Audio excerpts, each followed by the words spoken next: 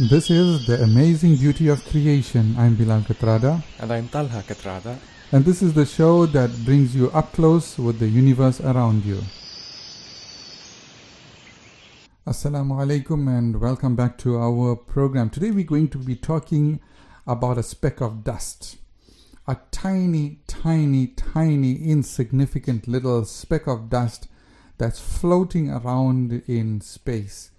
And that speck of dust, as tiny and as seemingly insignificant as it is, it's very important to us because it's our home. It's the planet Earth.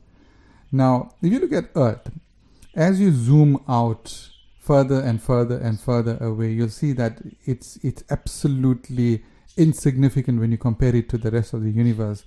But it's significant in the sense that it's a little incubator. It's been especially created, especially designed, and especially tweaked so that it supports life.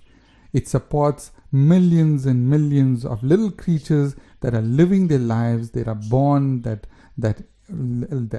walk around the earth, that eat and reproduce and die, and the life cycle continues. The earth provides all of the needs of all of these creatures, and the best part is it's self-sufficient and it's warmed by a very warm light that is the sun.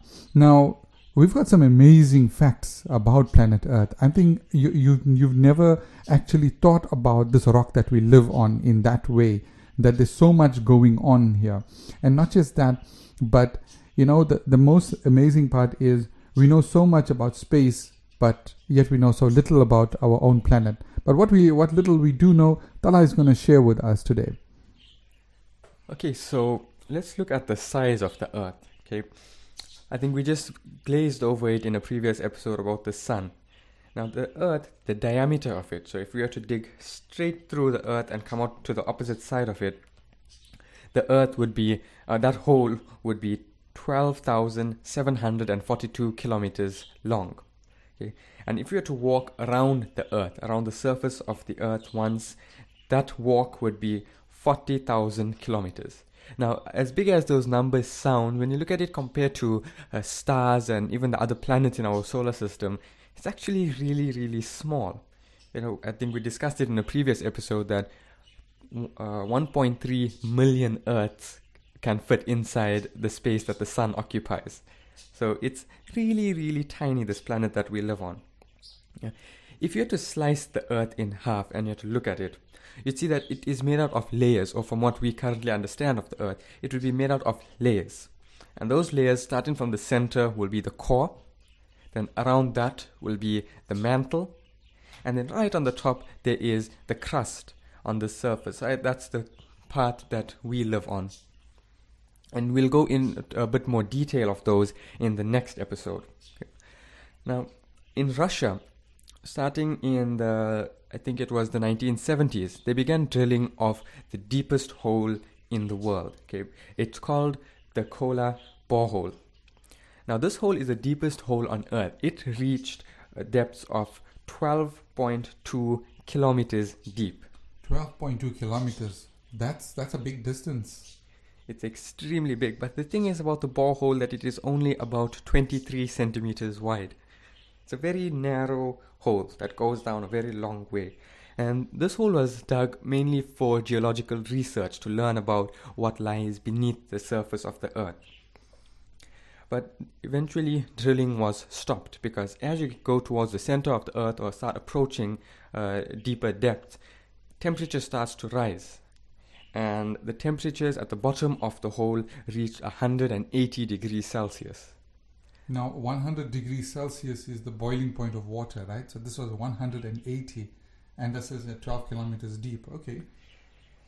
And at that depth, there is machinery that could have dug deeper, but it would have been very expensive. And as they got deeper, the heat just increased, and eventually no machinery that we have today would have been able to survive at that temperatures. Now, as deep as this hole is, 12.2 kilometers deep, and it's quite a distance, but when you look at it compared to the Earth, it's not even 0.002% the distance to the center of the Earth. So it's like just scratching the surface of an egg or something. That's exactly what we've done. We've barely even scratched the surface. Not even 1% we've made. And we can't go deeper. And the temperatures are already so hot down there. Now, Earth is the only planet in the known universe to contain stable bodies of water. And this is very important for life. See, there have been planets that have been observed to maybe contain ice or water vapor, but no other planet or moon in the universe that we know of contains large bodies of stable water that you can drink and survive on. And this makes it very important for sustaining life as we know it. Another important thing that the Earth has that helps us to survive is its atmosphere. Now, the atmosphere is just a bunch of gases and air that have been held down by the planet's gravity, and this creates this layer around the Earth that has the air that we breathe and we need to breathe to survive. Now, if you were to look straight up, the atmosphere goes up for about 480 kilometers, but air gets a lot thinner as you climb higher up. So if you were to look at it statistically, most of the atmosphere, according to weight, will be only about 16 kilometers high. And the rest just gets really thin where it's almost impossible to breathe at that height. Now, the atmosphere is composed of gases. 78% of this gas in the atmosphere is nitrogen, and 21% is oxygen. Oxygen is the gas that we breathe. So those two gases make up 99% of the gases in our atmosphere. The other 1% is things like argon, carbon dioxide, helium, and water vapor. Now let's think about the composition of gases there, right?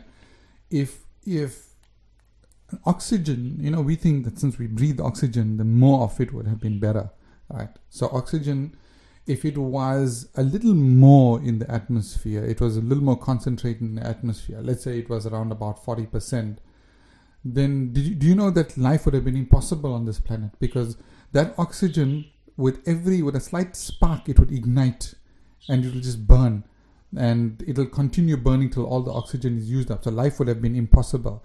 But even the composition of the gases in the atmosphere has been absolutely carefully measured and put into place.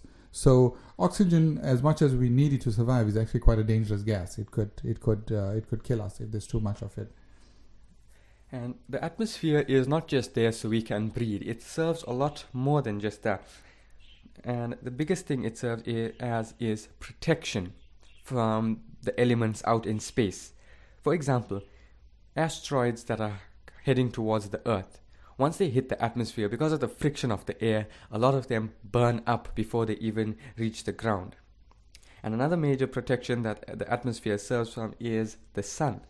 Now, the sun is this warm object that in the sky that heats up on a nice sunny day. But without the atmosphere, the sun would burn us alive. If you look at the moon, which has no atmosphere at all, so it has no protection from the sun, when it's daytime on the moon, the surface of the moon reaches temperatures hotter than boiling water. And that would be the planet Earth if there was no atmosphere. The atmosphere also protects us from the harmful UV rays from the sun.